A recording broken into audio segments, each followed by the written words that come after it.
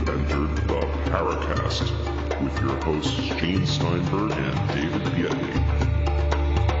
Hello, neighbors. You're really going to appreciate this episode of the Paracast. We're featuring an evening with Alan Greenfield, futurist, UFO investigator, paranormal investigator. You won't believe it. Stay tuned. I have a feeling we're not in Kansas anymore. So, Mr. Greenfield, you and I have a history, and I want to explain this to our listeners. That sounds more sinister, but why don't you give your version, and I'll alibi for us. Okay, well, I'll let you alibi. But basically, you and I started as teen UFO enthusiasts back in the 1960s. And where I like to start is where you and I were seated in a hotel room during one of your frequent visits to New York. I think it was one of those New Year's Eve type sessions where other people were out going wild and drinking and smoking and whatever. We'd sit there and talk all night. And then one night you had, I think it was where you had the copy of the book, The Incomplete Enchanter, with you, or you referred to it. And we were seeing, both of us, that the common theory of UFO reality in those days, that these were spaceships, wasn't really making it. So would you pick up from there? Well, that's actually, that was a 3-day nonstop conversation. That is 72 hours of nonstop, and I actually at one point on the third day fell asleep and was still talking, apparently. So I don't know what I channeled during that period. But that was even more interesting than the stuff you're going to talk about now. But I wouldn't remember what perhaps you would, but I know the tail end of it because I started to wake up and I was saying to you, and did you know, by the way, that Columbus is Jewish? And which I no longer think to be the case, but nevertheless I found to be an interesting non sequitur to whatever we were talking about before. But I do recall very clearly, because the Incomplete Enchanter actually now enfolded in a volume called The Complete, Compleat Enchanter, with all of the Harold Shea stories, was one of my favorite books in my youth. It is fiction, of course, but it does suggest an idea of parallel universes and parallel realities. And in the late 60s, when I was doing the New Year's Eve in Midtown Manhattan thing, which I have fond memories of each and every year, including the one that we may not want to talk about in the middle of Central Park with switchblade knives, et cetera, et cetera. You couldn't have forgotten that one, but... No, I did not. Okay, well, that's good. Oh, boy. But we'll leave that alone and skip right along to the more philosophical parts of what we were doing. And what the point that I was trying to make at the time was that if you pursue the conventional view of UFOs, that they represent either entirely natural phenomena seen under extraordinary circumstances, or alternatively, that they represent spaceships from somewhere else, you're going to sooner or later hit a dead end. And this was before, of course, we had the kind of knowledge of Mars, for example, which was still in the running as a source for UFOs as late as that. 10 years later, that would have been implausible. And now it would be, presumably, the Martians are staying out of the way of our two apparently immortal rovers walking around on the planet. So there may be water on Mars, but I seriously doubt that there are Martians on Mars. And likewise, we were not dealing with all of the parameters of the notion of why you would have visitations ongoing. As you look deeper and deeper into the UFO mystery, you find that it takes on different forms in different eras. There are many questions that simply aren't dealt with in the extraterrestrial hypothesis, if it can be so dignified. I was looking for an alternative because I was morally certain then, and am now, that there's a residue of phenomena that are not explainable in ordinary conventional terms. It doesn't mean they have a supernatural explanation, but they certainly seem to have a paranormal explanation. And I had to begin asking myself, well, where can we go, given that we have a phenomenon that has certain consistencies and has had those consistencies throughout history, but also seems to vary with the observer. That is, seems to vary with the culture into which it's manifesting, with the times, with the expectations of the observer, etc. It's seen in space age terms, in terms of the space age.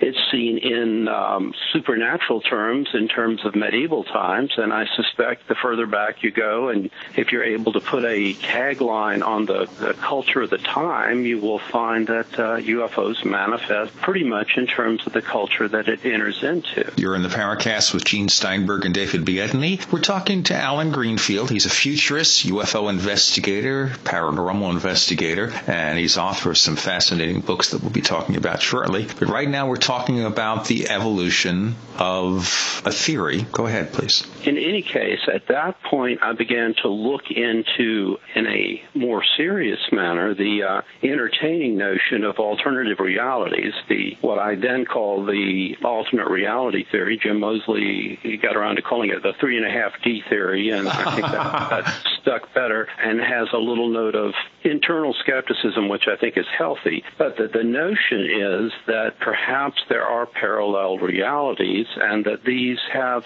similarities to our own world, but that have enough differences that they only collide in certain instances, whether deliberately or otherwise, and they have an inherently strange atmosphere around them that may account for some of the more unusual effects that we note with UFOs and with, especially in close encounter case, and also some of the variations between them, or among them, I guess you would say. And I've kind of evolved or devolved, depending on how you look at it, beyond that particular vantage point from around 1980 on. And at this point, I would say I don't have a theory as to what they are. I've just eliminated a lot of things that they aren't. And with some of the current work that I'm doing, I'm able to do a lot of prediction of cases, which satisfies one of the scientific criteria, which is reproducibility. But that doesn't mean that I know what they are. In fact, one of the things that I find absolutely fascinating and which is yet to be explored in as much depth as I would like to see is the notion that having seen UFOs from, let's say, the modern era beginning in 1947, which is almost 60 years ago, people seeing things close to or on the Earth would immediately leap to the notion, if we don't understand this, they must be spacecraft from another planet. Now, if I erase all of my inputs and presumptions that I got from early UFO entertaining literature, I have to ask myself, why would that be the first thing that your mind goes to? I would think time machines or, almost anything would occur other than you didn't see it come from one planet to another. You see it here. So is it in some way related to us here now? Why immediately go to something that involves very, very complicated celestial mechanics and physics notions that really defy a lot of the then current scientific thinking about the nature of the universe and limitations on space travel? Alan, isn't part of the reason for that the term alien has always been deployed to explain this, and people don't immediately associate the term alien with things that are alien to our culture or alien to our civilization, but instead alien to the Earth? Well, it depends on what you mean by the Earth, but actually if you go back to immediately earlier periods, let's say as recently as the 19th century in Ireland, the assumption was that when one saw these phenomena, glowing lights and little beings, that one was dealing with the very other world, which is pretty much to say right next to our own and parallel to our own. You go further back and even up to the present moment, some of the apparitions that are taken to be religious phenomena, the apparitions of the Virgin Mary, for example, are immediately thought of in those terms. But generally speaking, not here. Generally speaking, you get that in countries where you have that kind of expectation involved. And yet if you reduce the phenomenon as you hear about it to its common denominators, it's no different than a close encounter UFO case. We want to hear from you. If you have a comment or question about the Paracast, send it to news@theparacast.com. That's news@theparacast.com. And don't forget to visit our forums where you can talk to fellow listeners and Gene and Data. Just go to theparacast.com and click on the forum links. That's the forum links at theparacast.com.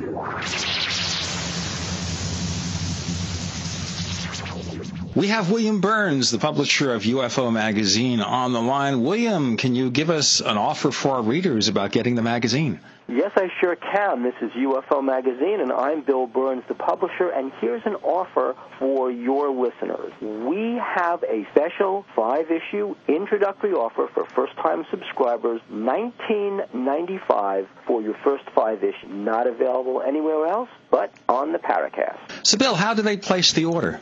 People can place orders by going to www.ufomag.com. They can also place orders over the phone at 1-888-UFO-MAGA, or they can write to us at Post Office Box 11013, Marina Del Rey, California, 90295.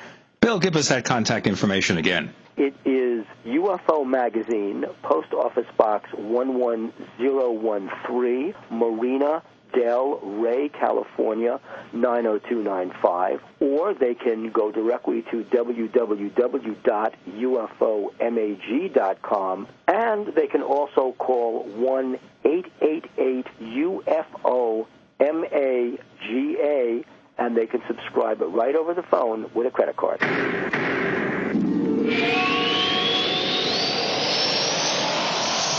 Hey, let me tell our listeners you're in the Paracast with Gene Steinberg and David Biedney. Alan Greenfield joins us, futurist, UFO investigator, paranormal investigator, and he has some fascinating books out there that we want to tell you about, including Secret Cipher of the UFOnauts and Secret Rituals of the Men in Black, and I really want to know about that. And go ahead, Alan, would you expand on this definition? Okay, you mentioned the books. I started to think about them, and those are, by the way, 2 of a trilogy, the third of which will be Secret Teachings, but I haven't yet even begun work on that. That's a couple years down the line, so don't wait for it, folks, because there were 10 years between Secret Cipher's first edition and Secret Rituals, both of which are currently out from Menudas Press. Okay, well, you're talking here, of course, about parallel worlds where we have these other creatures in this parallel universe that may be right adjacent to us.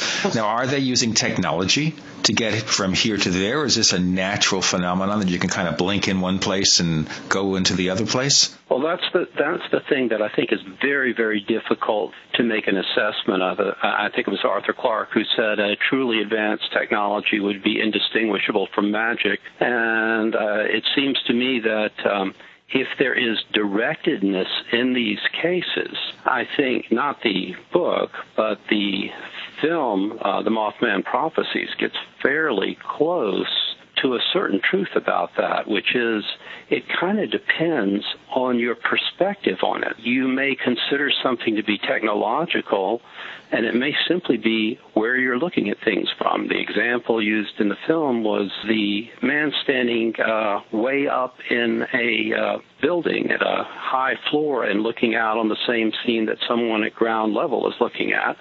And, of course, they're going to see things in a different way. Namely, the person at the higher elevation is going to see a lot more.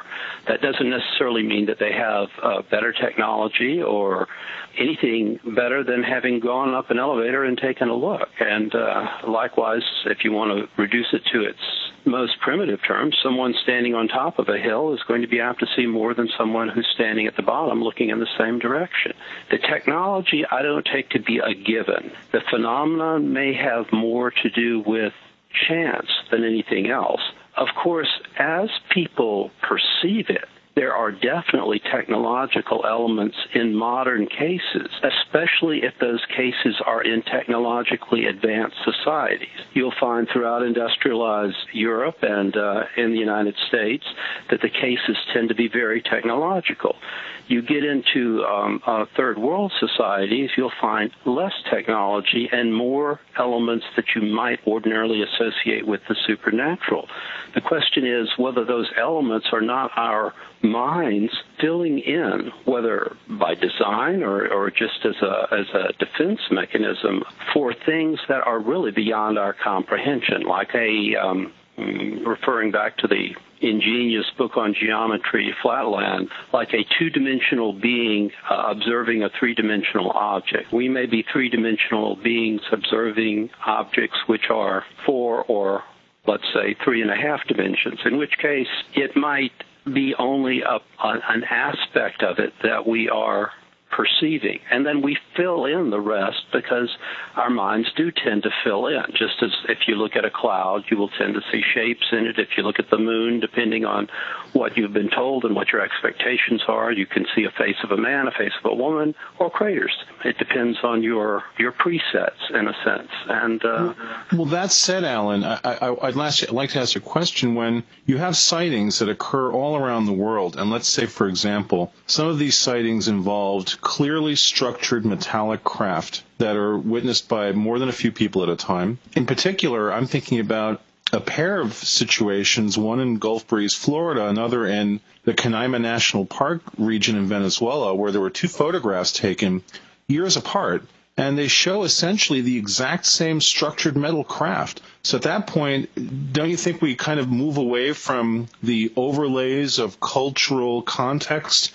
And at that point, we're looking at, if you have a structured metal craft, that would clearly suggest technology, don't you think? Not necessarily. It would suggest that the photographer and those around them, A, were seeing something unusual, and B, that there is some truth to the notion of photography. Up until Ted Sirius and the period where there was experimentation with being able to produce, and I might add there's some of this being done now with digital media, which is even more interesting, things manifesting by virtue of the mental state of the person who produces it that show up on film. This is particularly true if you are... Let me back up a little bit. My feeling is the UFO mystery will never be solved if there is indeed a solution to it, as long as ufologists confine themselves to ufology.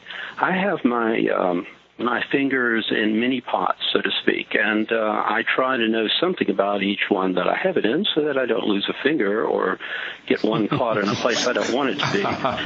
And I try, where it is appropriate, to integrate my knowledge of Area A with Area B. And I find, for example, and this is probably the easiest example to grapple with, the relationship between the phenomenon that show up in paranormal research and the phenomena that show up in UFO research to be extraordinarily close and reduced to their essential elements, often the same thing. In other words, apparition cases have the same fundamental elements, including cases where there seem to be authentic photographs of deceased individuals or ghostly apparitions of no known provenance or whatever, and UFO photographs. Yes, there are UFO photographs that I would adjudge to be authentic in the sense that they are not tampered with.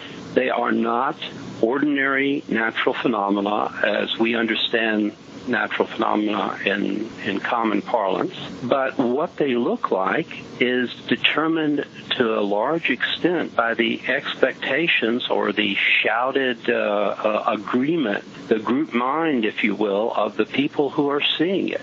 If somebody says, look, a flying saucer, and the photographer looks and takes the picture, if this phenomenon is something that is outside of the range of what we customarily capture on film, outside the range of what we ordinarily see with our eye, which after all the camera is in its own way an imitation of the eye, you are going to some extent modify the very thing you are looking at.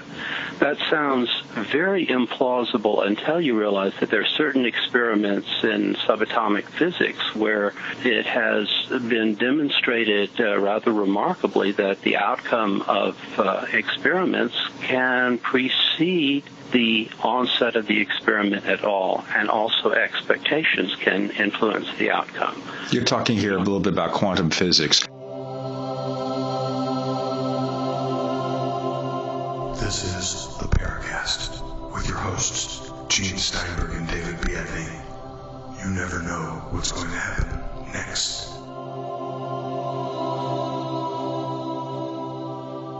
Gene and I love to hear from our listeners. If you'd like to share your thoughts with us, send your messages to news@theparacast.com. That's news@theparacast.com.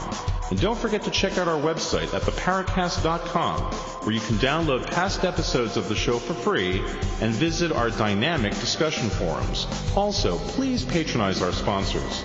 Tell them that you heard their ads on the Paracast. They'll appreciate it, and we will too. Let me tell our listeners, you're in the Paracast with Gene Steinberg and David Biedney. We're talking to a very old and dear friend of mine, Alan Greenfield, who I think is one of the great original thinkers in this field. He calls himself a futurist. He's author of a number of writings, and books include Secret Cipher of the UFOnauts and Secret Rituals of the Men in Black. So therefore, Alan, you're saying that what we expect, or what the group consciousness expects, somehow influences what we actually see. Exactly. And I think that can be true in cases where you have, that would be as true for the so-called Men in Black cases as it would be for UFO cases. Tangibility or seeming tangibility is not necessarily a reliable way of assessing whether something is objectively true or not, especially if it's under very unusual circumstances. And in close encounter cases, and certainly in Men in Black cases, eerie circumstances, sometimes very difficult to define by the individual experiencing them, suggest that the state of consciousness of the person, either deliberately or otherwise, has been altered. Now, another place that I have a finger in is in ceremonial magic, which is a universe not only totally different from ufology, but the people involved in it are totally resistant, even hostile. I have, believe me, gotten lots and lots of high-level flack on this, to the notion that what they're doing has anything to do with the UFO phenomenon. And yet, what a ceremonial magician traditionally does, which isn't necessarily all that applicable now, is they dress up in all sorts of hoodoo paraphernalia. They create an environment with incense and circles and whatnot, all of the kind of stuff that you see in movies. You get the woo-woo music in the background, whether it's coming from people standing around or people chanting or whatever. People alter their state of consciousness, and out of this smoke of the incense come certain types of beings. Well, I look at UFO cases, go back to the pristine case of Albert Bender, take him at his original word, not his revised word as interpreted by our late mutual friend Gray Barker. And we see that he actually had set up his room in much the same way a ceremonial magician would set up their room, with lots of, I imagine it was relatively primitive, probably a lot of Halloween stuff, but lots of gothic, moody pictures of monsters, no doubt taken from Forrest Ackerman's magazine or whatever, or the equivalent in that period. And at his door show up 3, shall we say, apparitions dressed in dark clothing. Well, the standard thing in ceremonial magic is the appearance of what they call the black man, which has nothing to do with race. It has to do with a concept of a being in dark clothing who is often interpreted to be the devil in that particular context, or some kind of demonic being. It seems to me that the rudiments of those are the same. A person puts themselves in an altered state of consciousness by virtue of their environment and by virtue of the way they're dealing with it. The being appears, it gives them a strange word or phrase, and often says a lot of things that are kind of non sequiturs at the time, but that in time seem to play out in some sort of meaningful way, either in that person's life or in the life of someone who hears about it or reads about it. Those are such common elements that I have to say that these are the same phenomena manifesting in 2 different contexts. And I wanted to interrupt you very briefly here, because the name Albert K. Bender is a name that hasn't been uttered in the UFO field for many, many years. I think a lot of people have a sense of what you're talking about based on your description of the beings that he supposedly met. But maybe you could give us a little bit more background on Bender and and what happened after this visitation? I could say read the book, but I'm not that mean-spirited. I think the briefest possible way to describe Al Bender was he had his hand in a number of pots as well. In the early 1950s, he was a science fiction enthusiast, and that sort of mutated into an interest in the then rather new flying saucer phenomenon. He, in turn, got some of his science fiction buddies and contacts, which at that time was a relatively rarefied field as well. That has become part of mainstream culture now, sci-fi, as they're now calling it. Old-line science fiction fans loathe that term, but sci-fi is very common now. In the early 1950s, it was rarefied. One could say one knew every single writer in the field if you were at all persistent. In any case, he formed something of a synthesis of a science fiction fans who were interested in UFOs. In other words, who breached from the impermeable barrier between talking about weird stuff and talking about weird stuff as if it were real. He formed what is called the first UFO club, which was small, but nevertheless was a pioneering group. It published a magazine which had a modest but significant circulation. He did some experimentation on his own of attempting to make contact with UFOs. He, as I said, created a Gothic environment in his own home, was visited by these three characters in dark clothing who apparently scared the bejesus out of him, and published another issue which said some really, really strange things about the future of showing us where these things are, but the mystery of flying saucers is solved, and closed his bureau, and for all intents and purposes at that point disappeared from UFO research, although some of his close associates, notably the late Gray Barker, kept his name alive by incorporating him into the legend and lore of early ufology, and I guess you could say by coining the term Men in Black, created a whole subgenre both of science fiction and of UFO lore. That's about the best I can say. I don't know whether he's still living. When last I heard he's living in the LA area, and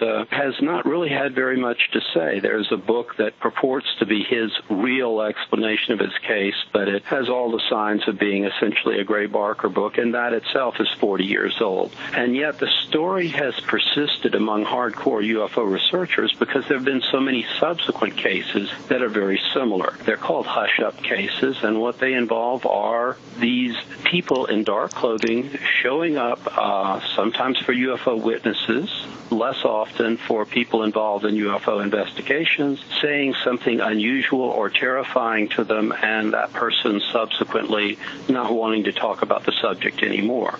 That's the simplest possible version of the Men in Black, but obviously the story has been burlesqued very well in the science fiction comedy movies, the Men in Black films and the comic book and so forth, and the cases proceed apace. There was a wonderful episode of The X-Files which featured Jesse Ventura as one of the Men in Black, pretty much saying that, we only say things that are paradoxical to confuse you, and that's a very, very Jesse Ventura thing to say. And also the other Man in Black looked like Alex Trebek from the game show and was played by Alex Trebek from the game show. And I thought, this is a wonderful, wonderful commentary in its own right. Obviously, the people who write this show know their stuff.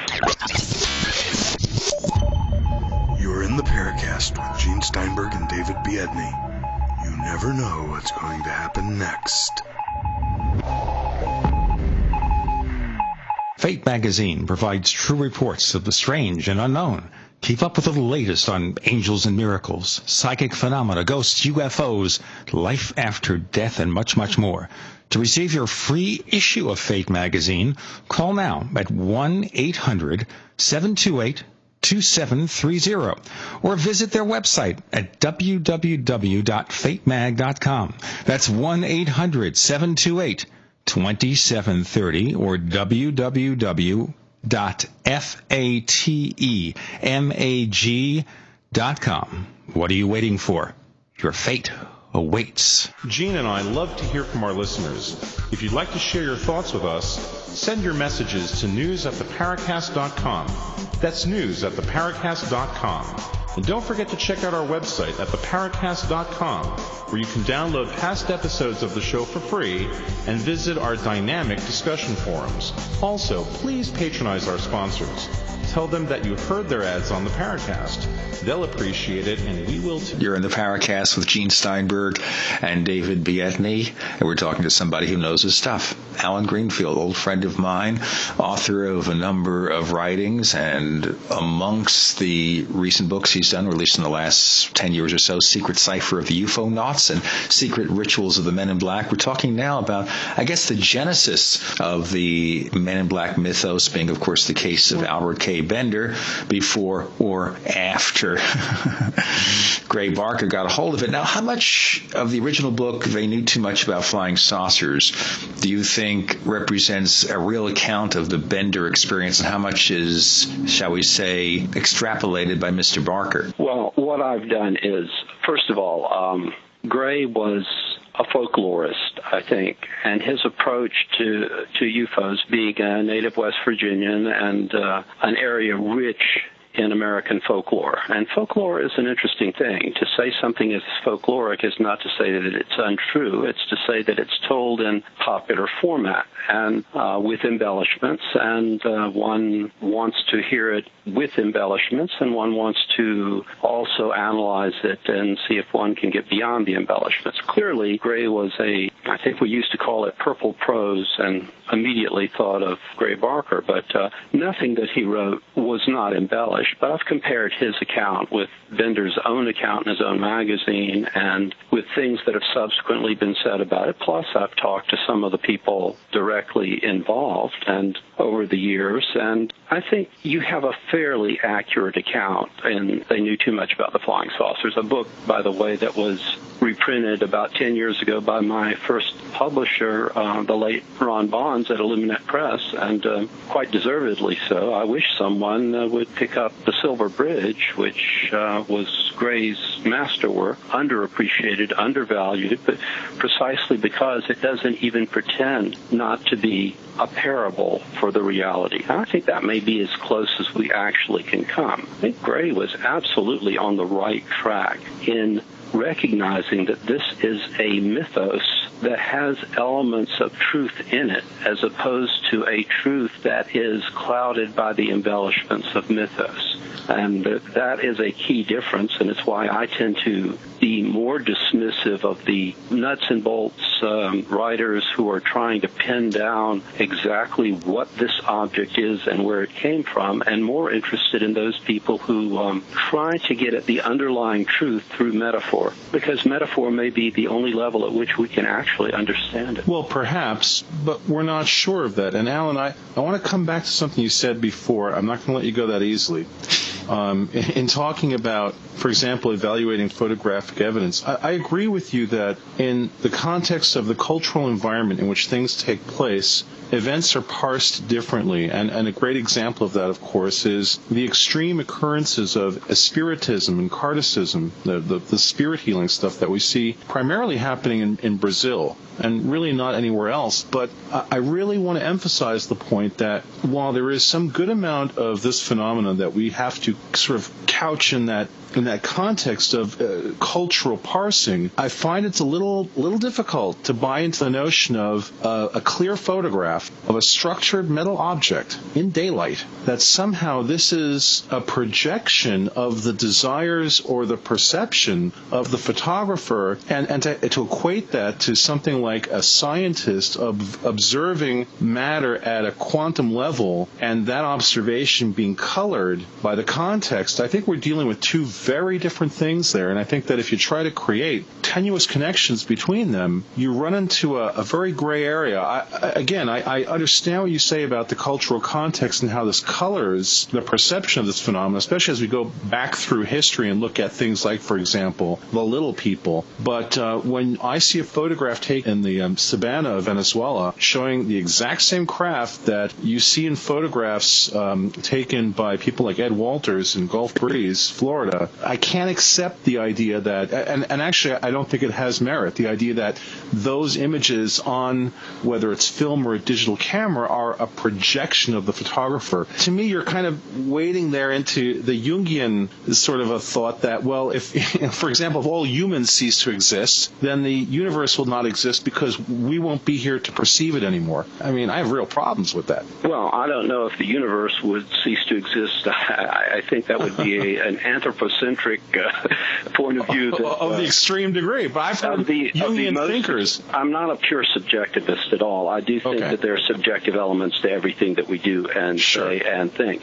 What I am saying is this. I have seen so-called photography or psychic photography that is just as crystal clear and essentially fake-proof as the photographs that you're referring to, which I'm well acquainted with. Having seen these and knowing that they are essentially the creation of, because they're asked for. In other words, we're not talking about spontaneous phenomena that show up on film that are interpreted as apparitions. We're talking about targeted phenomena done in controlled conditions in a lab. Think of a building in Asia. Think of the Taj Mahal. Click, and what comes up is a vivid image of the Taj Mahal. No preset, no attempt at anything else, and certain people under certain circumstances, and for all we know, maybe anyone under certain circumstances, can produce what to all appearances and even under extreme photographic analysis appears to be the Taj Mahal. And indeed, perhaps it is, but it's not there in the room under controlled circumstances where the picture is being taken. So to me, if a spacecraft landed on the White House lawn, which we used to refer to, and you go up to it and knock on it, and people repeatedly do, and aliens come out and shake our hands or blow our hands off, depending on which aliens they are, I would say to the extent that things exist as they apparently are objectively, this is an objective phenomenon. But one of the things that from the side that you're coming at this from, that you have to grapple with, is that kind of hardcore evidence remains after centuries of this phenomenon, if not millennia of this phenomena, to be elusive. And it raises questions as to whether that rainbow type effect, real looking but always a little bit out of reach, isn't actually an artifact of the reality of the phenomena.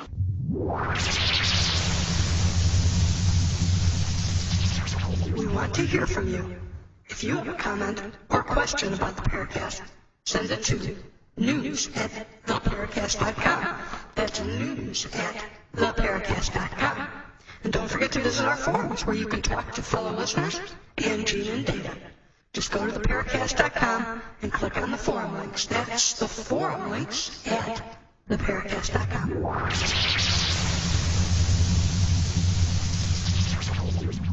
You're in the Paracast with Gene Steinberg and David Biedney. We're talking to Alan Greenfield, a futurist, UFO investigator, paranormal investigator. He's been studying the subject for many decades now, and he has some fascinating viewpoints to offer. David? So that being the case, Alan, and in all these years you've been looking at it, you said that you're pretty sure you don't know what the source of this phenomenon is, but you seem to indicate that you have some thoughts about what it isn't, and I'm hoping you can share some of those thoughts with the listeners. What do you think this isn't? I think that there is a larger reality than our ordinary five senses, which are, after all, geared primarily through evolutionary processes towards survival primarily.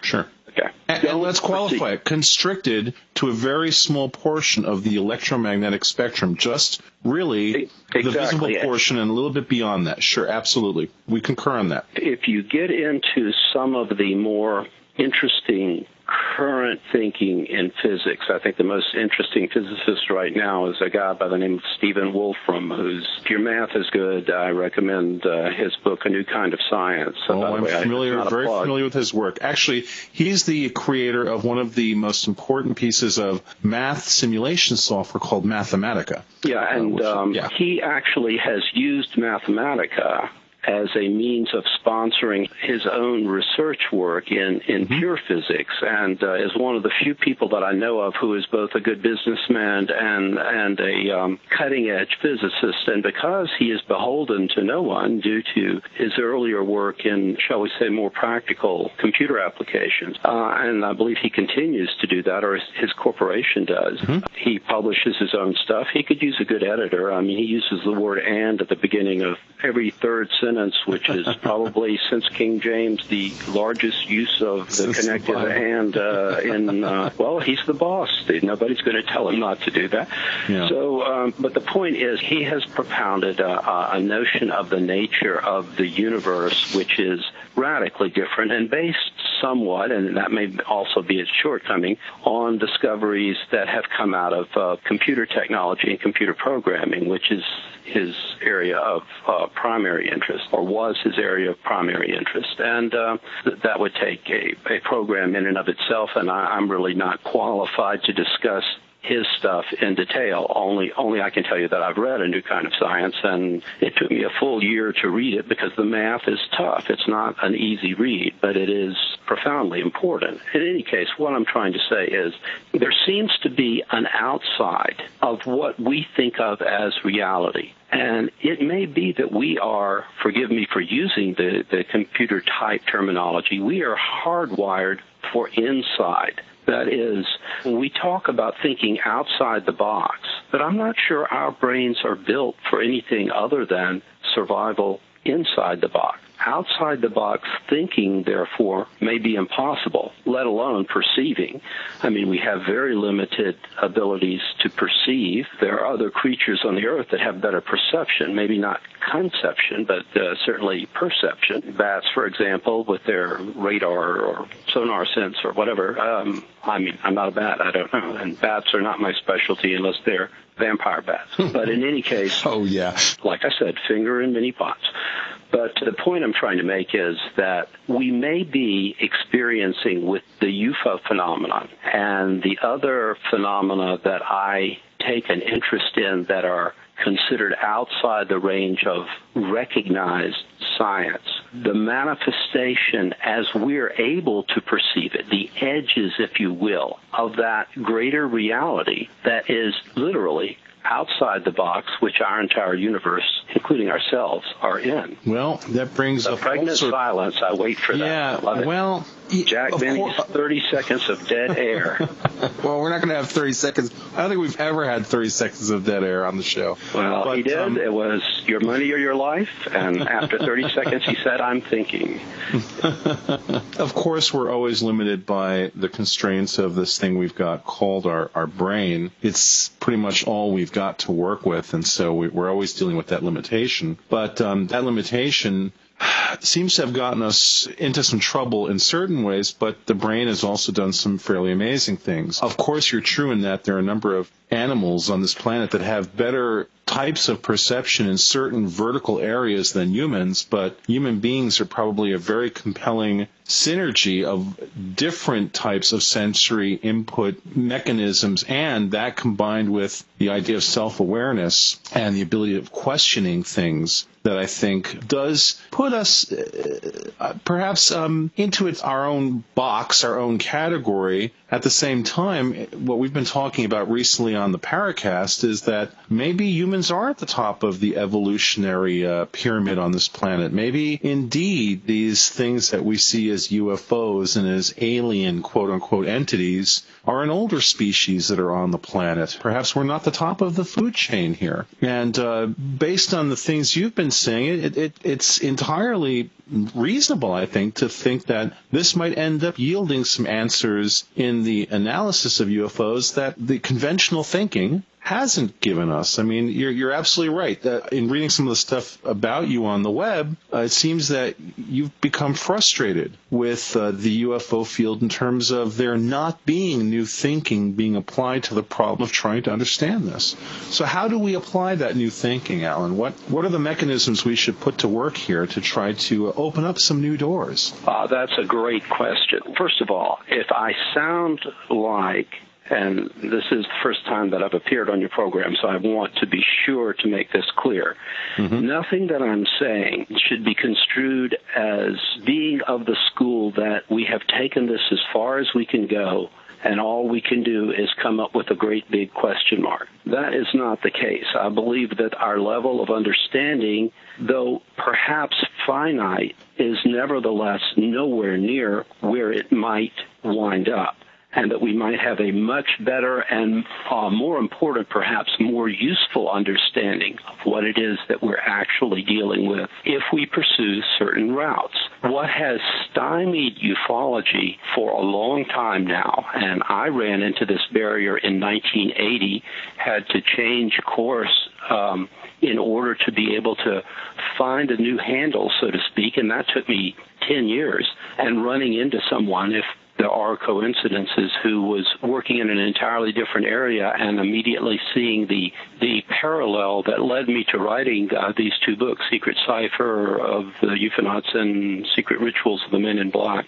By the way, thank you for calling it UFOnauts and not UFOnuts, which some programs do, and that I put up with it, but I guess they also call ufologists ufologists as well, and I'm not sure that they're even mocking. It's just the changing of the times, and if you've been around long enough, you get to see them change into the utterly ludicrous. What I do feel is that, based on my own experience and feeling that I'm in a realm that most ufologists have not explored, with a few notable exceptions, and to limited degrees, I might add, is to find those common denominators between ufology and whatever else. I mentioned paranormal research. That's an obvious example. I touched on folklore, which is yet another example. And I touched on cutting-edge physics, which is yet another example. Gene and I love to hear from our listeners. If you'd like to share your thoughts with us, send your messages to news@theparacast.com. That's news@theparacast.com. And don't forget to check out our website at theparacast.com, where you can download past episodes of the show for free and visit our dynamic discussion forums. Also, please patronize our sponsors. Tell them that you heard their ads on the Paracast. They'll appreciate it, and we will too. This is Tim Beckley, Mr. UFO, reporting for ConspiracyJournal.com. Fascinated by the strange and unknown, things that go bump in the night, UFOs, time travel, Area 51, the Philadelphia experiment, shady government cover-ups? Don't be left out in the lunar cold. Sign up now for our weekly online newsletter and receive our snail mail catalogs. Go to ConspiracyJournal.com or email Tim Beckley at MrUFO@webtv.net. It's all out of this world. You're in the Paracast with Gene Steinberg and David Biedney. You never know what's going to happen next. You're in the Paracast with Gene Steinberg and David Biedney, and we're talking with one of the great original thinkers in the paranormal realm, and the futurist realm, and the UFO realm, Alan Greenfield. And now we're looking at the various areas of research that he's involved in as compared to, I guess, a very restrictive environment in UFO investigation. Generally speaking, in the early days of ufology, the area of expertise that one was looking for was raw observation and perhaps meteorology. As it moved out a little bit, experts were called in on astrophysics, on astronomy, but no one has really, with the exception of Jacques Vallée and a few of his followers, even touched on any of these other areas that I've mentioned, and I certainly have not exhausted the possibilities. I think, for example, one area that would be, again, a whole subject unto itself would be the phenomenon of running into an energy that is outside the range of anything that we have a definition for. Wilhelm Reich called it orgon. There was a man in the 19th century named von Reichenbach who called it odd. It has parallels to Qi in Oriental lore and in acupuncture work and healing. There are a lot of different. Prana is another Eastern, I believe, Sanskrit name for it. These may all be an energy that we simply do not incorporate into our system of knowledge. Now, some of these may be false trails and may, in fact, be unrelated. But what I think ufologists need to do to move forward is to gain some reasonable, what you would call the intelligent layperson's knowledge of some of these other areas that might have parallels to the UFO phenomenon. Integrate that knowledge and see what you come up with. That's where I am now in the process of integrating it and also being an ambassador, because the resistance from any one of these fields to any other of these fields, it varies, but it ranges from skeptical to exceedingly hostile. In fact, hostile enough that I'm interested in the very level of hostility. My favorite example is the ceremonial magic community, which clearly is into something, let's face it, UFOs are outside the mainstream of American scientific belief, and so is ceremonial magic, even more so. And yet the ceremonial magicians are more, and there are many of them, and many societies that support this sort of work or profess to, so resistant to any association with UFOs, even though I have patiently shown obvious parallels between the two fields, that they are openly hostile, even threatening towards me. I don't care. I'm a diehard and not very easily intimidated. But in general, I would say that level of resistance itself has some kind of psychological implication that needs looking at by psychologists and sociologists, because it's as if you're invading their belief system, and that's not what this is supposed to be. It's supposed to be a science of its own. Maybe the ufologists are actually somewhat less resistant to the notion, but there too you encounter,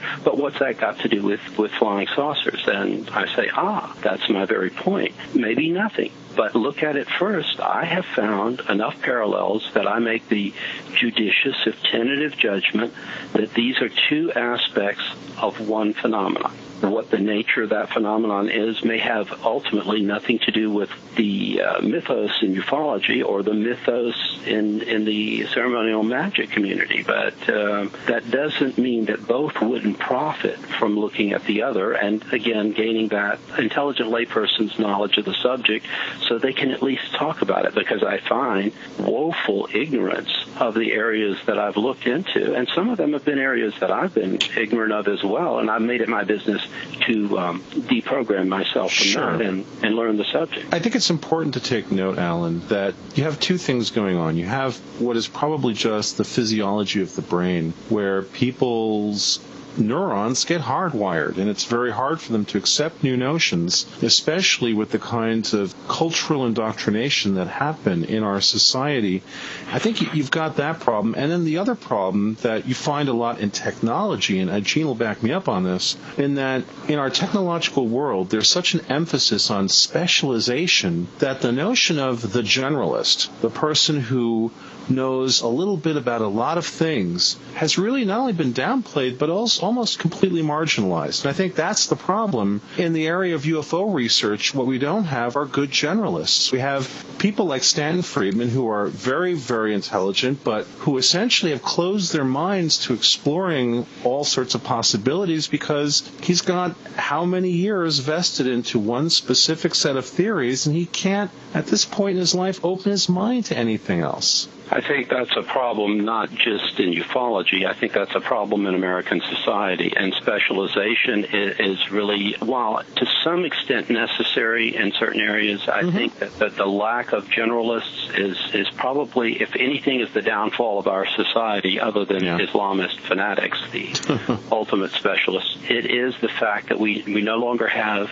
generalists, from general practitioner physicians to what they used to call Renaissance men. I don't know why it shouldn't be Renaissance men and women. There were quite a few women as well. How about Renaissance people? Renaissance people, that'll do just fine. You can take that and you can trademark it. I'll give you permission. I wouldn't presume to. I think maybe if we trademarked a little bit less, copyrighted a little bit less, it would be all to the good for the generalist. And I am a generalist. I have my own passions and interests that are obviously, you could put some kind of shell around them and call them in this range or that range. But if something strikes me as relevant to what I'm trying to figure out, to the best of my ability, and that doesn't mean I have universal talents and that I'm going to be able to understand everything. I make it my business to find out.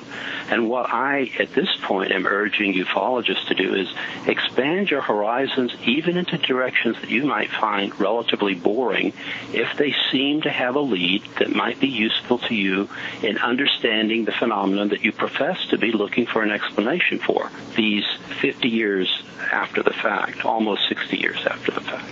I find very interesting here that a lot of the people who visit the Paracast.com forums, they're not just interested in UFOs. They're interested in ghosts, other kinds of paranormal phenomena. They're willing to accept the general range of paranormal events, but the people who get down and dirty into UFO research restrict themselves to nuts and bolts largely, and I'd like to cover that for a while. Would you be willing to stay for part of the second half of the show, Alan? Because I think we've just really started to scratch the surface here, and I really don't want to leave it here and have to pick up everything all over again. I think we're on a very fascinating journey, and I'd really like to continue it. What say you? Sure, I'm flattered. I'd be glad to. Great. Before we go to part two, I'd just like to ask you very briefly if you could explain something about those two books, Secret Cipher of the UFOnauts, and you see I call them UFOnauts, not nuts, or UFO crazies, because I would include myself and you, and I wouldn't want to do that, although I do admit to being crazy, and Secret Rituals of the Men in Black. Maybe spend a couple of minutes about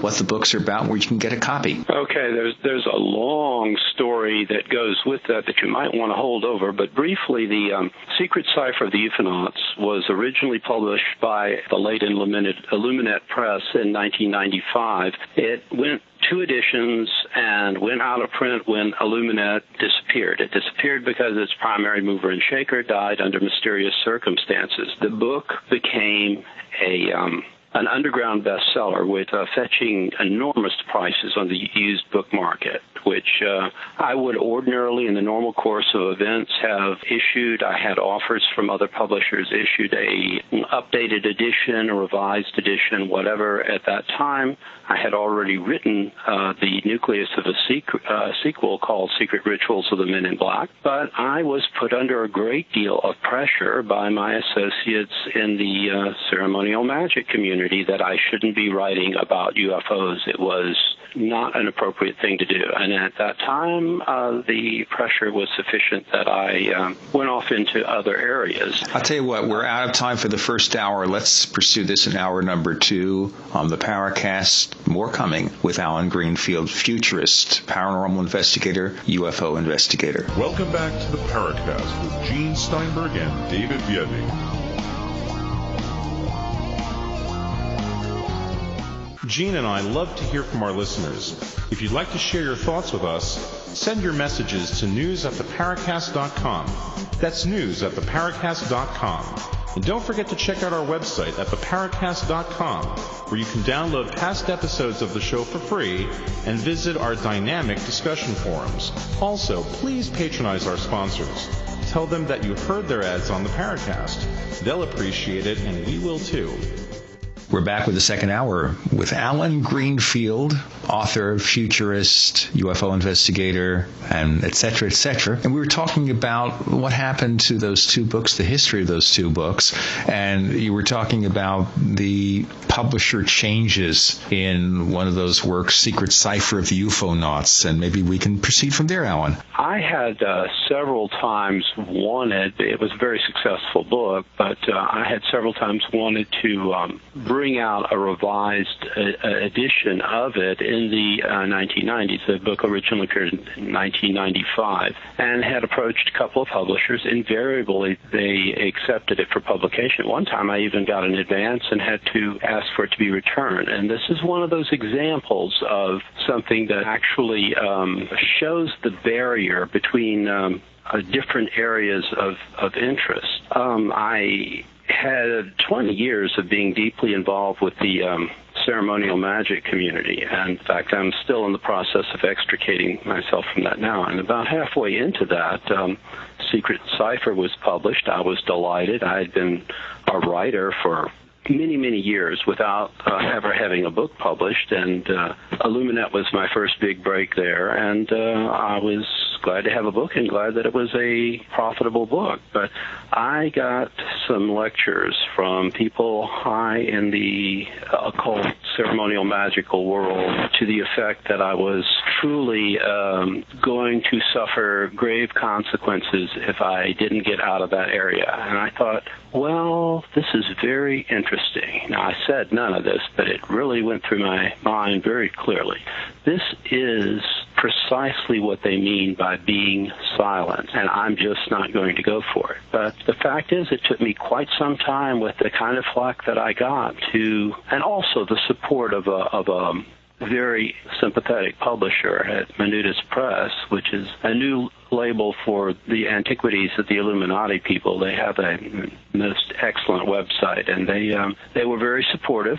At first, Borderland Sciences Research Associates, which is one of the oldest organizations in this whole area, had offered to publish it. They withdrew under circumstances that suggest to me that perhaps they got some pressure from the same occultists that were pressuring me. I don't know. In any case, Menudas picked it up and published the revised edition of Secret Cipher, the UFOnauts, and I'm much happier with the revised edition anyway. And they're a small press. They've taken advantage of using the, what do they call it, the publish-on-demand system. So they, I imagine their investment wasn't too much. They also brought out Secret Rituals of the Men in Black, the sequel. I had written the core of it at almost the same time as Secret Cipher. It could have been published, I imagine, as one edition, in fact, and that just didn't really occur to me until I had 20 years or more to think about it. But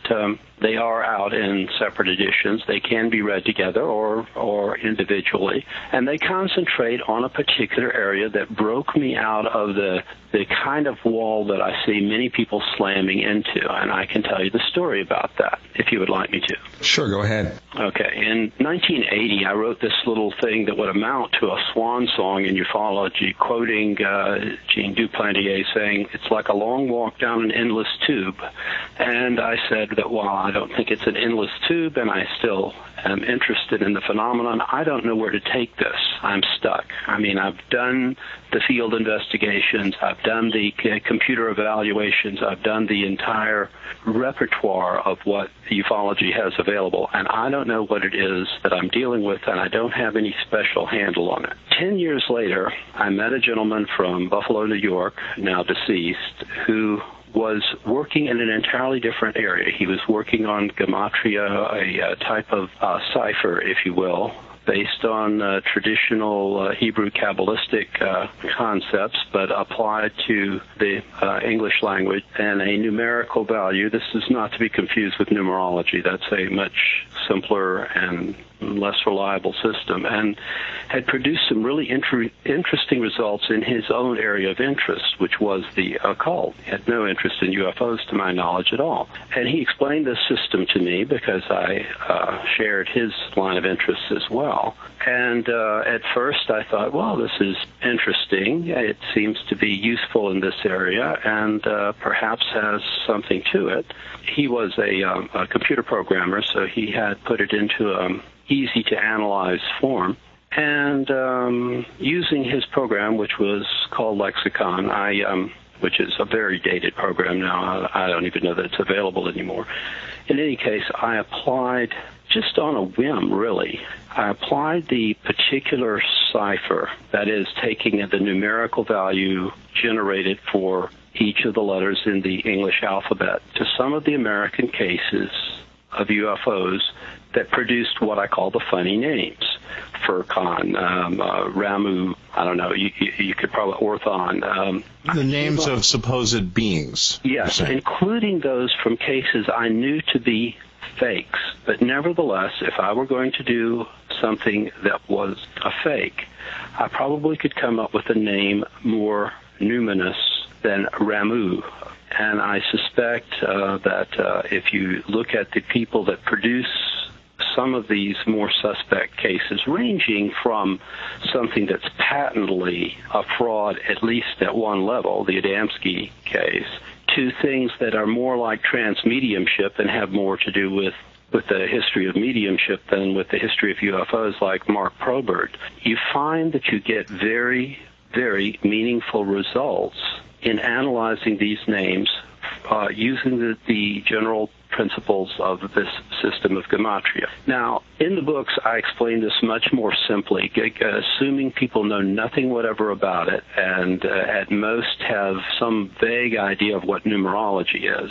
Systems like gematria and other Kabbalistic systems are much more complex, but the bottom line is I had a breakthrough, which is that if you took an immediate past case in which somehow or other a name or planetary name that isn't familiar or something else that is conspicuously almost comical, Indrid Cold comes to mind in the Woodrow Derenberger case in West Virginia in the 1960s. One was able to predict, first retroactively, that is, I would look at the case, take the name Indrid Cold, the planet that he professed to be from, etc., use those names, and the name of the next town that Mothman, this was during the Mothman wave in West Virginia in the late 1960s, which John Keel and Gray Barker are the two great documenters of, in each their own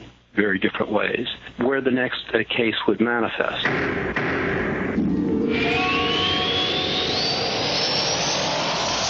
I think most of you know that I love radio, and so I decided to look for the ultimate receiver for AM reception, because I want outstanding AM reception, day and night, especially night where it gets difficult. So I've discovered that C. Crane's CC Radio Plus has earned the reputation of having the best AM reception, which is exactly what C. Crane intended when they designed this gem of a radio.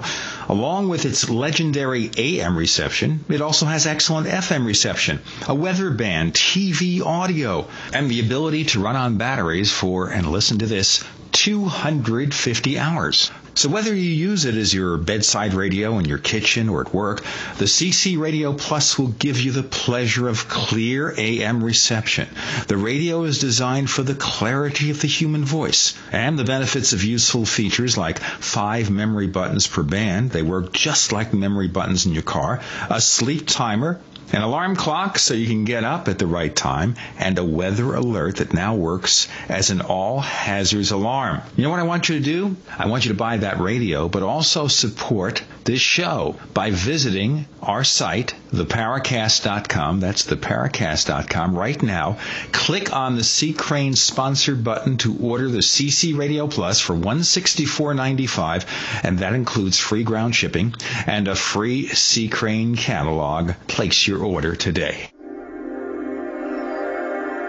You're in the Paracast with Gene Steinberg and David Biedney. You never know what's going to happen next. Gene and I love to hear from our listeners. If you'd like to share your thoughts with us, send your messages to news@theparacast.com. That's news@theparacast.com. And don't forget to check out our website at theparacast.com, where you can download past episodes of the show for free and visit our dynamic discussion forums. Also, please patronize our sponsors. Tell them that you heard their ads on the Paracast. They'll appreciate it, and we will too. You're in the Paracast with Gene Steinberg and David Biedney. We're talking with Alan Greenfield, who is a futurist, author of such books as Secret Cipher, the UFOnauts, and Secret Rituals of the Men in Black. And we're talking about now this hidden cipher and where it's taking us. Okay, so the cipher seemed to indicate, looking at past cases and allowing for the fact that hindsight is 20/20, that there was something about the strange names that showed up in connection with close encounter cases, or often showed up, that could lead you to know when and where the next similar occurrence would take place. Well, having established it with past cases, I began to look around, and when I would give talks or interact with people who knew about cases, I would ask them, did anything funny in the way of a strange name or something? And in certain cases, times being more sophisticated now, people would be reluctant to mention some of these names because they do sound rather silly. Or Raymond Natali might have sounded strange in the context of Mark Probert's Inner Circle in the 1940s, but it probably sounded ludicrous in terms of the all-too-hip 1970s, 1980s, whatever. People would come forward with names. Sometimes I would take them down at talks that I was giving. In fact, in the appendix to Secret Rituals of the Men in Black, I give the text of a talk that I gave at the 1994-1995 National UFO Conference on this very subject, and then afterwards I asked people if they had any such cases, and there were several in the audience that came up with them. I got the dates and locations, and I was able, since they were contemporary cases then, I was able to successfully predict where the next manifestation of a similar sort would show up. Not because I have some futurist or not, I don't have any supernatural knowledge of the future.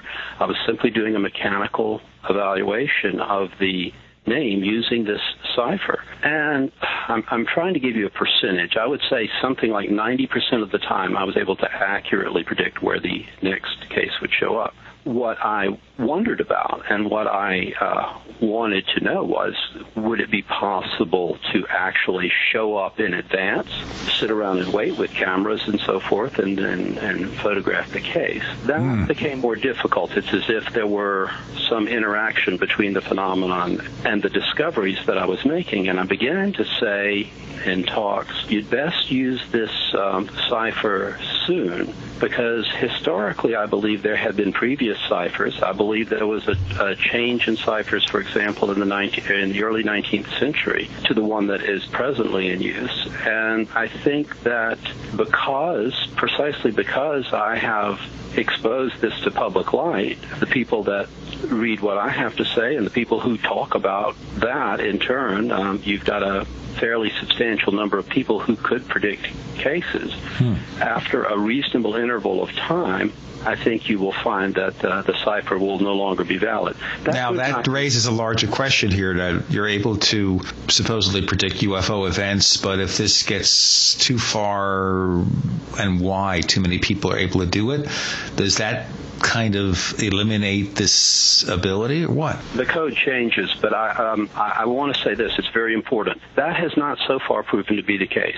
I am still getting good results with this as long as I have access to cases. I've even had several cases that were entirely bogus thrown at me, and of course nothing happened, and I was told after the fact that they were bogus and they were meant to be essentially controls, and that's fine. I encourage people to work with this themselves. That is, read the books, learn the methodology involved, make their own inferences, show up and see if something shows up. Alan, of the time, it will. I want to make sure I understand this, though. I mean, you're saying that you've been able to employ a mathematical cipher, which is originally derived from the Kabbalah and which assigns a numerical value to Hebrew characters, that technique, and then utilizes the numbers that result from those Hebrew characters to then essentially predict the appearance of other things. Actually, there's a great Darren Aronofsky movie called Pi that ties this in to a chaos theory. But all of that aside, you're saying that you ran names from what were supposedly real cases and then from what you knew were bogus cases, and these all fit within the matrix of predictability. What meaning are we supposed to derive from that? I mean, what's the underlying truth or knowledge to that? Well, that is pretty much the subject of my books, and I'm not sure if I can put it in succinct form. I speculate on what that might be, and I come up with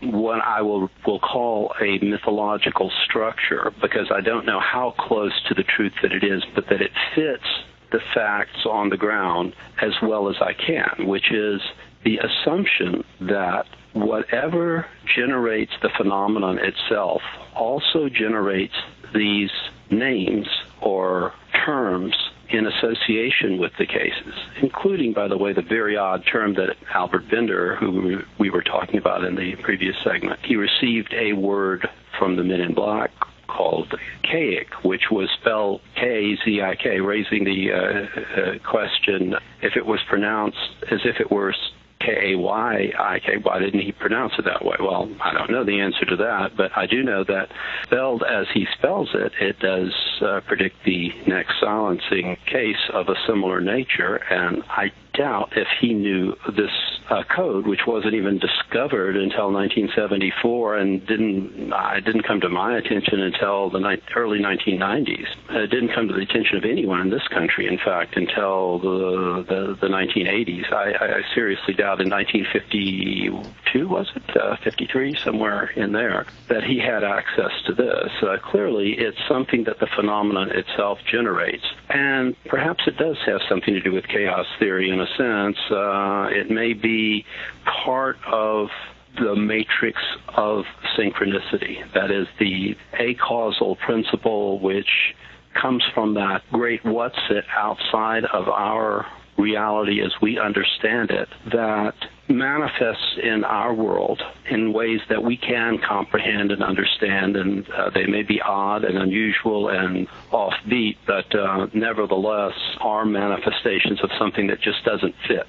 And we fit it in as best we can, as we always do with things that we don't have a complete picture of, from stars to mirages. Are we partly? I don't want to go too far afield on this. Right. I think may be going on, the mythos that I concentrated on, labeling it as such, is that whatever the source of UFOs may be, they plant these clues in cases that they know that will receive publicity, so that others who are tied into their network, whatever that may be, can know where to go in order to have access to the next manifestation.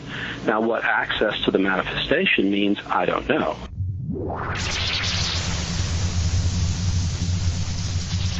We want to hear from you. If you have a comment or question about the Paracast, send it to news@theparacast.com. That's news@theparacast.com. And don't forget to visit our forums where you can talk to fellow listeners and Gene and Data. Just go to theparacast.com and click on the forum links. That's the forum links at theparacast.com.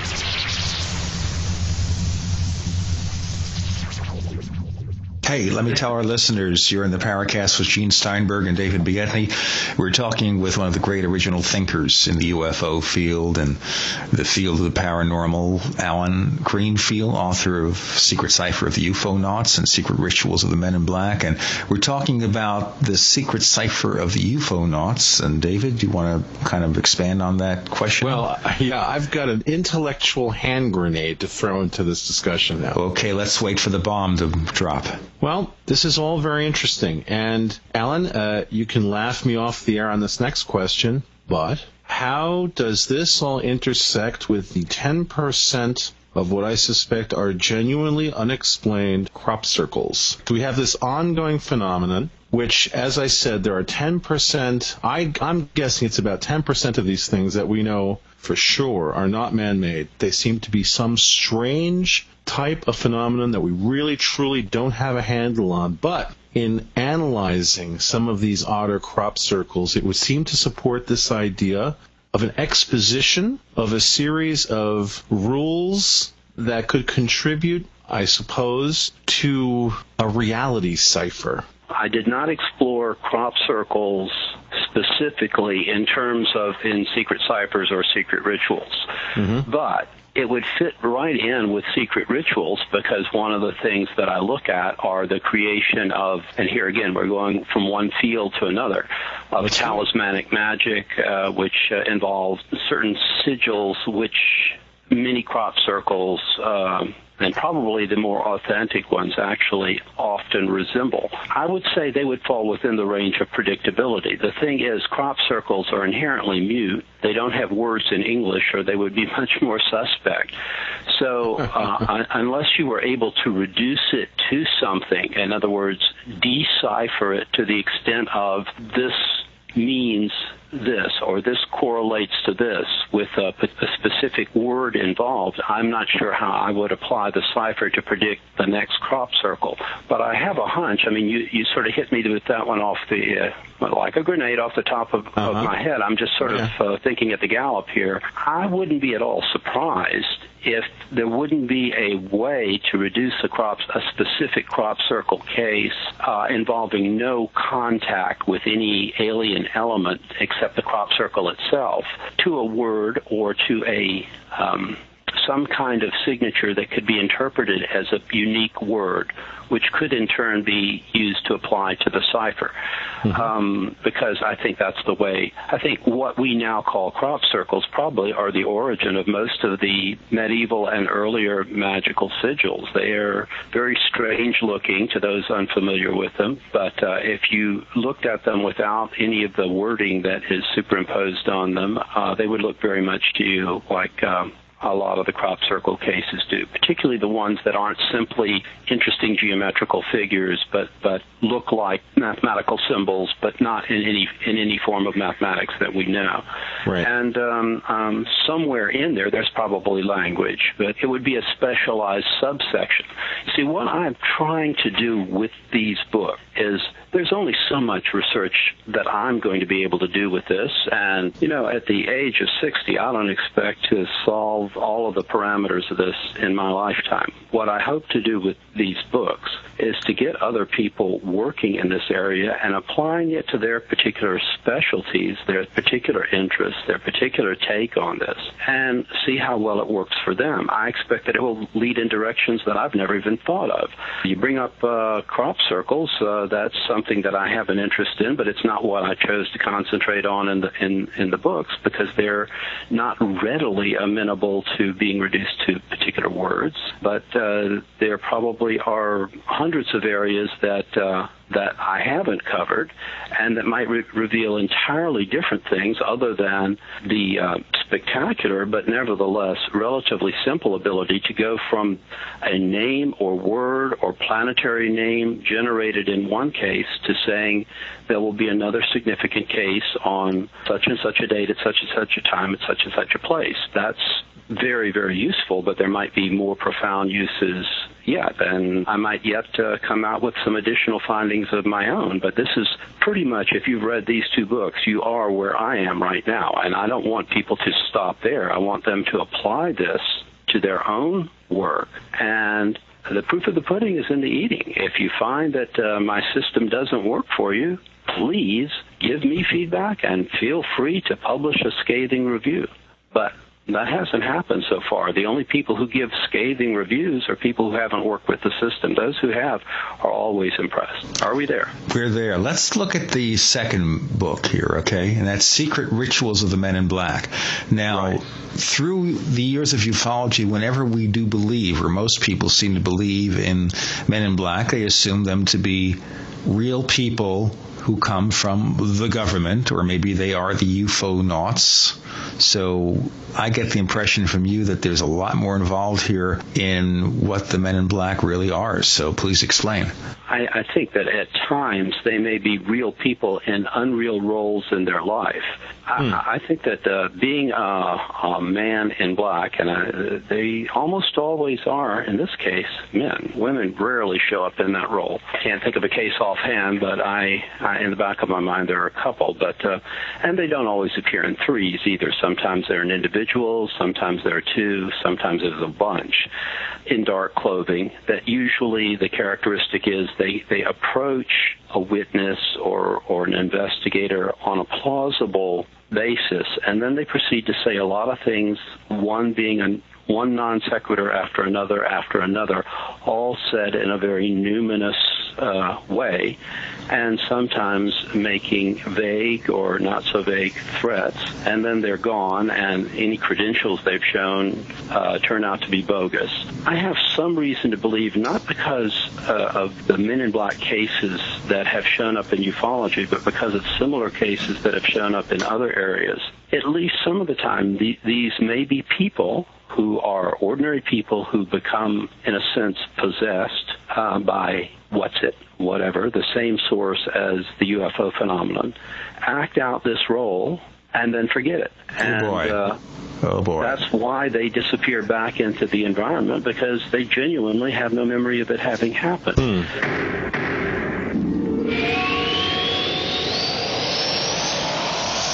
For 58 years, Fate has provided true reports of the strange and unknown.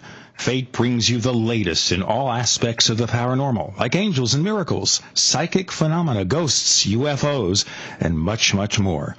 To receive your complimentary Fate magazine, call now at 1-800-728-2730 or visit their website at www.fatemag.com.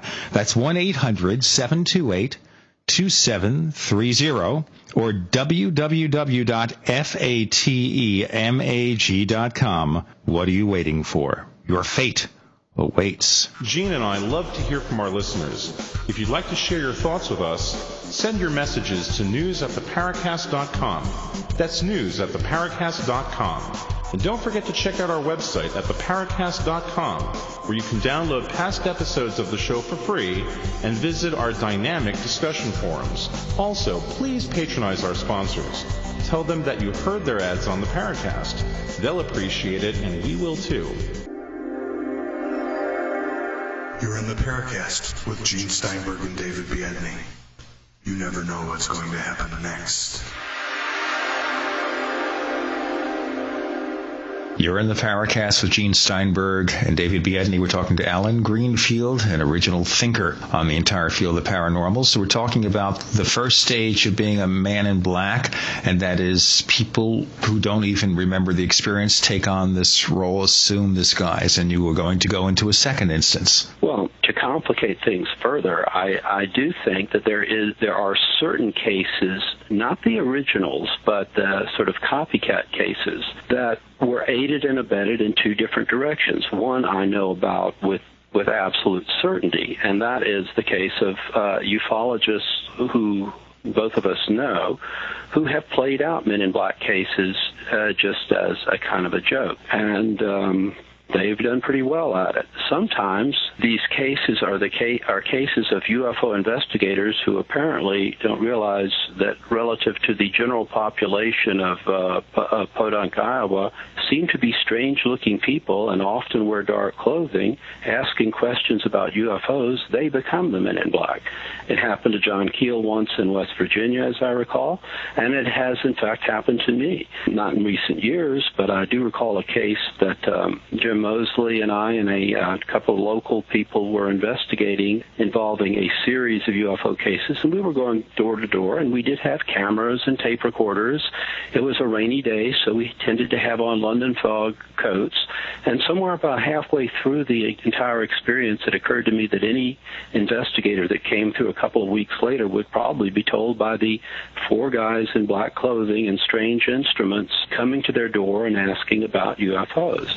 With strange accents. Yeah. Well, not in my case. This was in Union City, Georgia, but and that's where I'm from. But nevertheless, that's probably the most mundane explanation. The third explanation for some copycat cases is deliberate disinformation generated by the CIA, and I have good reason to believe that. This is not pure speculation. I spoke many years ago with Major Dewey Fournay. I think actually you may have been present at this convention that the three big UFO outfits of that period put on, 1976, somewhere in the Midwest. Yes. Yeah. And I asked Fournay, who was very forthcoming, what he thought about certain instances, and he gave me this distinct impression that the 1953 CIA panel was, in fact, a decision was made to disrupt UFO organizations, not for any kind of extraterrestrial reason or anything that they were hiding in Area 51, but because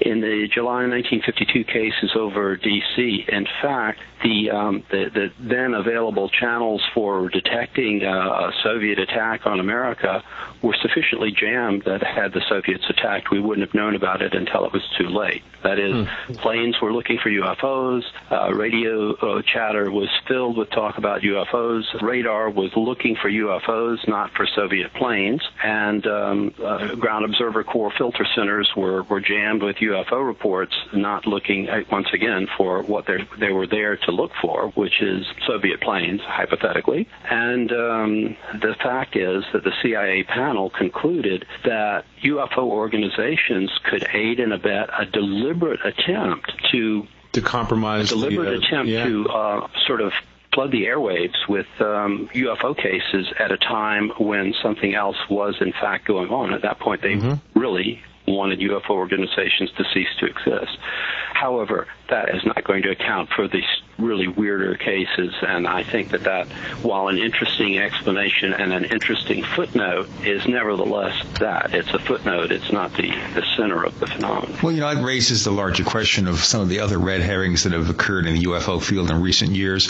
Of course, we're not going to talk about certain contact cases, but like, for example, Project Serpo, which is supposedly involving the interaction between our people and their people, a foreign or alien Earth people exchange from all this other crap, and it gets you completely wild here. And is that something that some officialdom is perpetrating, or just a bunch of individuals who have nothing better to do than to stoke the fires and get some glory? I think the latter, in my judgment. I see no indication whatsoever that the government at this point has, and this has been true for a long time now, has any particular interest in UFOs as such. There was a period starting in the 1960s when government interest sort of came to its peak, and then immediately after the Condon report began to get out of the UFO business altogether. And this widely reported and rather routine case at O'Hare Airport in Chicago just, reported a few days ago, but in November, the very fact that what you see from officialdom is confusion, and no one stepping in to even give a pat answer as to what was going on, just nervous reporters with that silly, goofy way that reporters still deal with UFOs. They deal with sex and UFOs with the same kind of silliness. And, but at least if we have sexy aliens, it makes sense. Otherwise, it makes less sense. Well, but if you have sexy aliens, you get reporters who would make even more inane jokes about it. So the sexy saucer stories probably are most difficult to deal with, and there are plenty of those out there. There are, I think, probably more than most people estimate, and there's certainly, in a lot of the abduction cases, there's a crossover between reality and Freudian reality, which is something that Gray Barker spotted in his 1971 book, The Silver Bridge, and was fairly explicit about it, but nobody seemed to notice. I guess it makes ufologists uncomfortable as well. But look at this for what it is, not for what you want it to be, unless you're into simply it being your fantasy.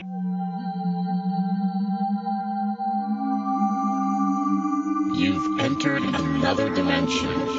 You've entered the Paracast.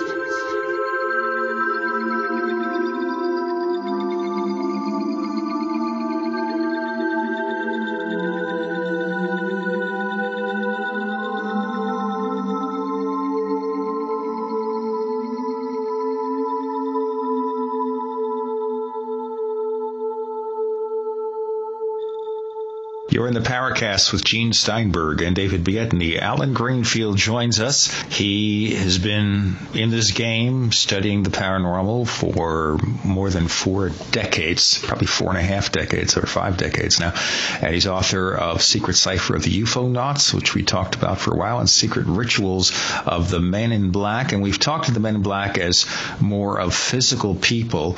Now, John Keel, I think, referred to them as tricksters, and that takes us back to folklore. Yes, and that is, of course, the obvious portion of the cases that I omitted deliberately. Just as I think UFOs, in, let's say, the key instances of cases that simply cannot be explained by any kind of ordinary means. I think that there's a core of Men in Black type experiences, for lack of, we'll say, the mysterious stranger experiences, although I believe that was the name of a radio program in the grand old days of network radio. The mysterious stranger who shows up and does things and leaves and vanishes without a trace phenomenon that are suggestive of something very similar to what I'm saying about UFOs, that they are not there at all in the ordinary sense. They are a manifestation of something paranormal. and are cases more amenable to the paranormal, particularly when one is looking at this from the standpoint that there are cases that are similar going back many, many centuries, going back, in fact, even into ancient times. In medieval times, in fact, they were called the Man in Black cases. And while coining the term Men in Black may have related to that, I think not. I think it's simply trying to grope for a term that makes sense for the composite phenomenon. Well, obviously, it's not a government agent, and it's not, we'll just say, Jim in Gray doing funny tricks on people, and it's not any of the conventional wisdom or any of the sophisticated explanations that I've tried to give. It's something else if it goes on for centuries and has a core value that is similar. Not only that, but in some of these cases, these same funny words or the same type of funny words show up, and they do predict the next UFO or Man in Black type case. In those cases, I think we're dealing with a purely paranormal phenomenon. I don't know what a third-party observer would see in cases of that sort.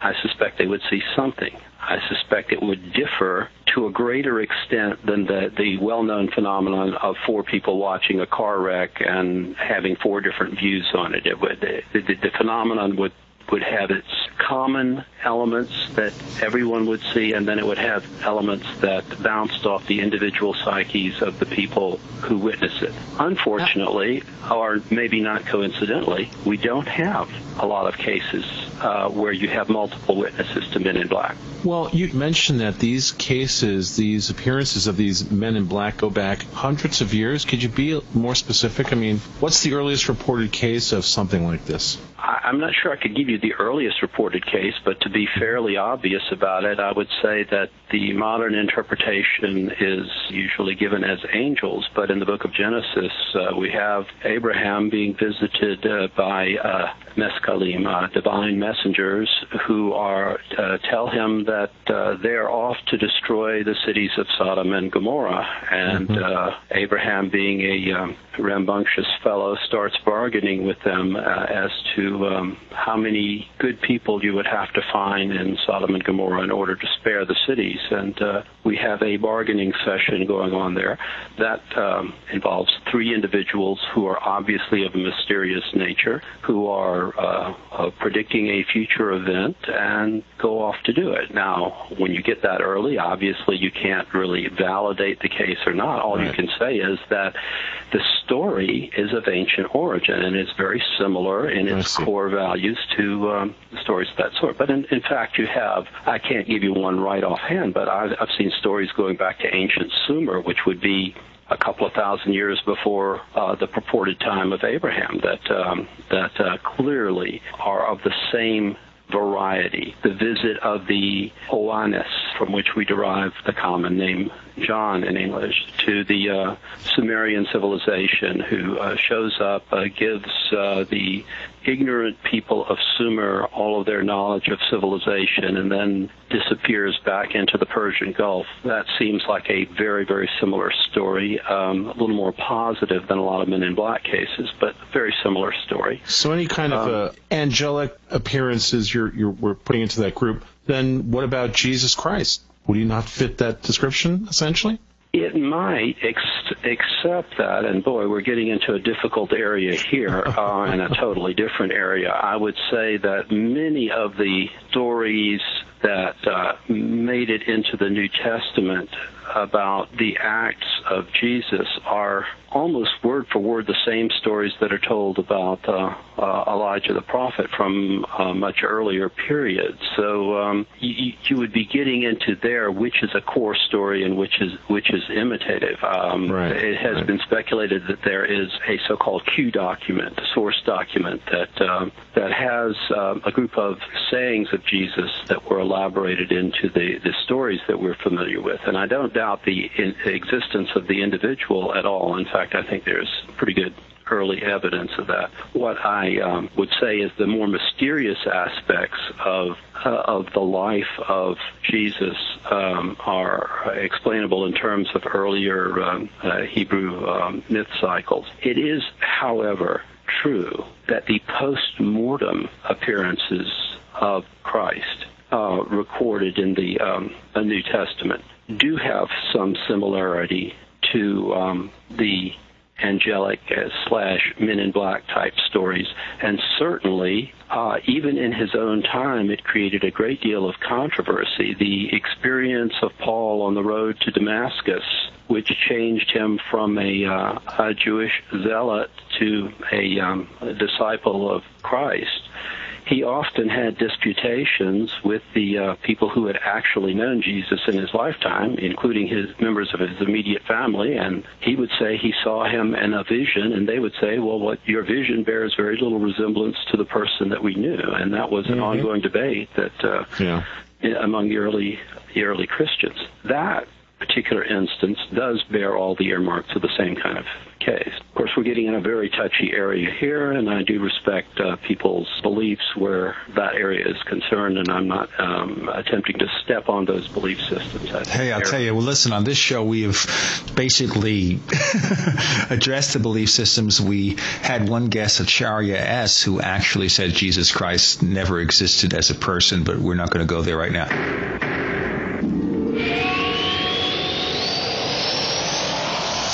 You are about to enter another dimension.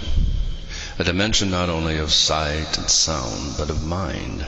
A journey into a sinister land of secret rites, passwords, initiations, and handshakes, where the truth remains hidden and history is controlled by an elite group of mysterious men. Imagine, if you will, that I'm holding a book in my hands that explains this secret history, and that the name of this book is Conspiracies and Secret Societies, the Complete Dossier. Here is described centuries of dark dealing, lies, murder, mayhem, and cover-ups in the pursuit of unimaginable money and power. My name is Brad Steiger, and the stories you are about to read may have actually happened at the signpost up ahead. Your next stop, Conspiracies and Secret Societies, the Complete Dossier. Gene and I love to hear from our listeners. If you'd like to share your thoughts with us, send your messages to news@theparacast.com. That's news@theparacast.com. And don't forget to check out our website at theparacast.com, where you can download past episodes of the show for free and visit our dynamic discussion forums. Also, please patronize our sponsors. Tell them that you heard their ads on the Paracast. They'll appreciate it, and we will too. You're in the Paracast with Gene Steinberg and David Biedney. You never know what's going to happen next.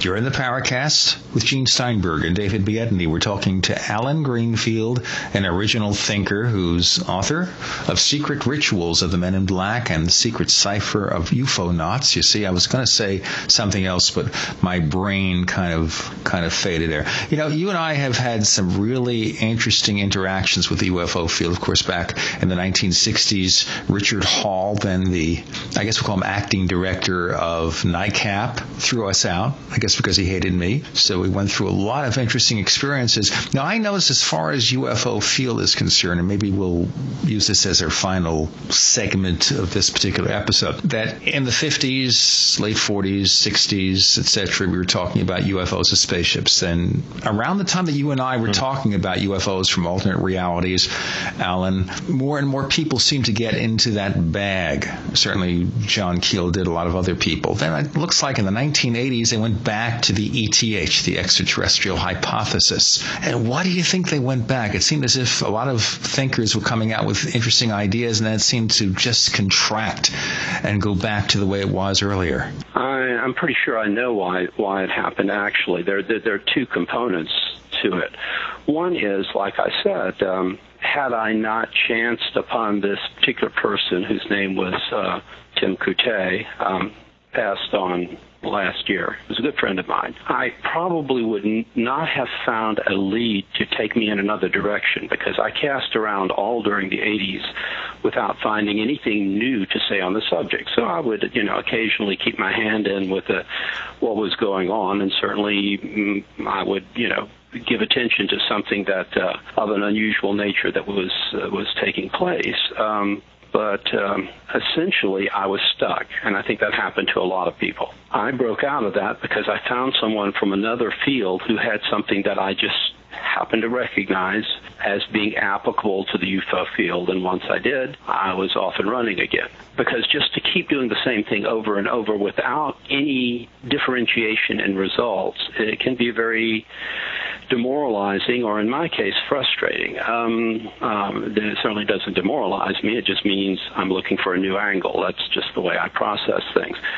The other thing is the tendency, and it doesn't just apply to ufology, certainly I run into the same thing in the occult world, only much, much, much worse, is the tendency for really illuminating numinous areas to be taken over by organizational bureaucrats who proceed to set rules that they can comprehend and understand.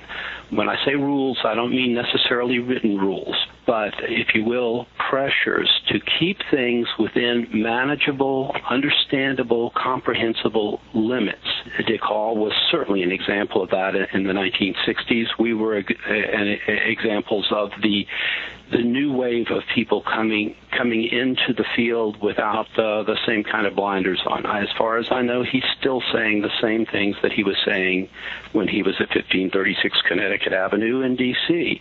Which is where, within blocks of where in the movie The Day the Earth Stood Still, Michael Rennie as Klaatu was shot down. Yes, he was shot down in DuPont Circle, which is where we were staying, actually, as I recall.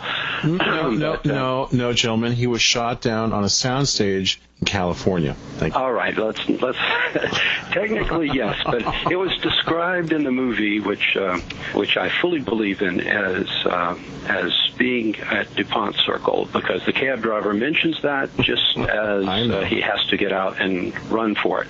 I maintain he was running towards an ICAP office, but it was too early. He was looking for Major Kehoe. No, he was looking for Dick Hall, I think, because he wanted a lawyer. But that's not important. What is important is to realize that bureaucrats ruin the kind of research that we need to be doing because they want to keep things within some kind of safe limit. They've made as big a leap as they're going to make in their whole life by simply saying there may be something to UFOs. That's where it stops. The next generation, they take another leap and they say, and the close encounter cases may have something to them, and that's where they stop. The tendency towards bureaucratizing and to ossification is almost a universal, and the only thing you can do is have people like me that periodically shake things up, stir the pot, and hope that shakes those people loose from their jobs, because we don't need them. What we do need are people who are intelligent, systematic, scientific, detached, but at the same time passionately involved in the work that they're doing and imaginative about it. In other words, they need to be futurists. They need to see beyond where we are now and go on to the next level. And if I ever stop doing that, I will stop doing the whole thing. So what do we do here in 2007 to get UFO research off dead center? Because it looks to me, and certainly I think David agrees with me, nothing's really happening. We're stuck with lots of people yelling at each other back and forth, plenty of yelling, very little progress. We're just sighting collecting. They collect sightings and they say, here's another evidence that they're from Zeta Reticuli. What do we do to get to the next level of investigation? Well, first of all, just the raw work of gathering cases is something that's a necessary prerequisite. So I certainly don't, something like the National UFO Reporting Center, I think they're doing a good job of just keeping track of cases. Their opinions don't interest me so much as we do need access to that material. One wonders if what they define as a case is going to eliminate a lot of the things that I would most like to look at. I can't answer for you. I can only answer that for myself, what I'm trying to do with lots of resistance to it, and again, not so much from the ufologists, but from other areas, is to interest people who are involved in this work to look at related areas as related, to become informed about those areas, especially those portions that seem to be related, and to try and coordinate the knowledge of Area A, B, C, D, etc., so that they form a much more complete picture of what is being dealt with as an isolated phenomenon, thus eliminating the possibility of going beyond what were essentially the theories that were propounded in the 1940s by Meade, Lane, and others. So we're talking here of basically eliminating the tunnel vision. Exactly.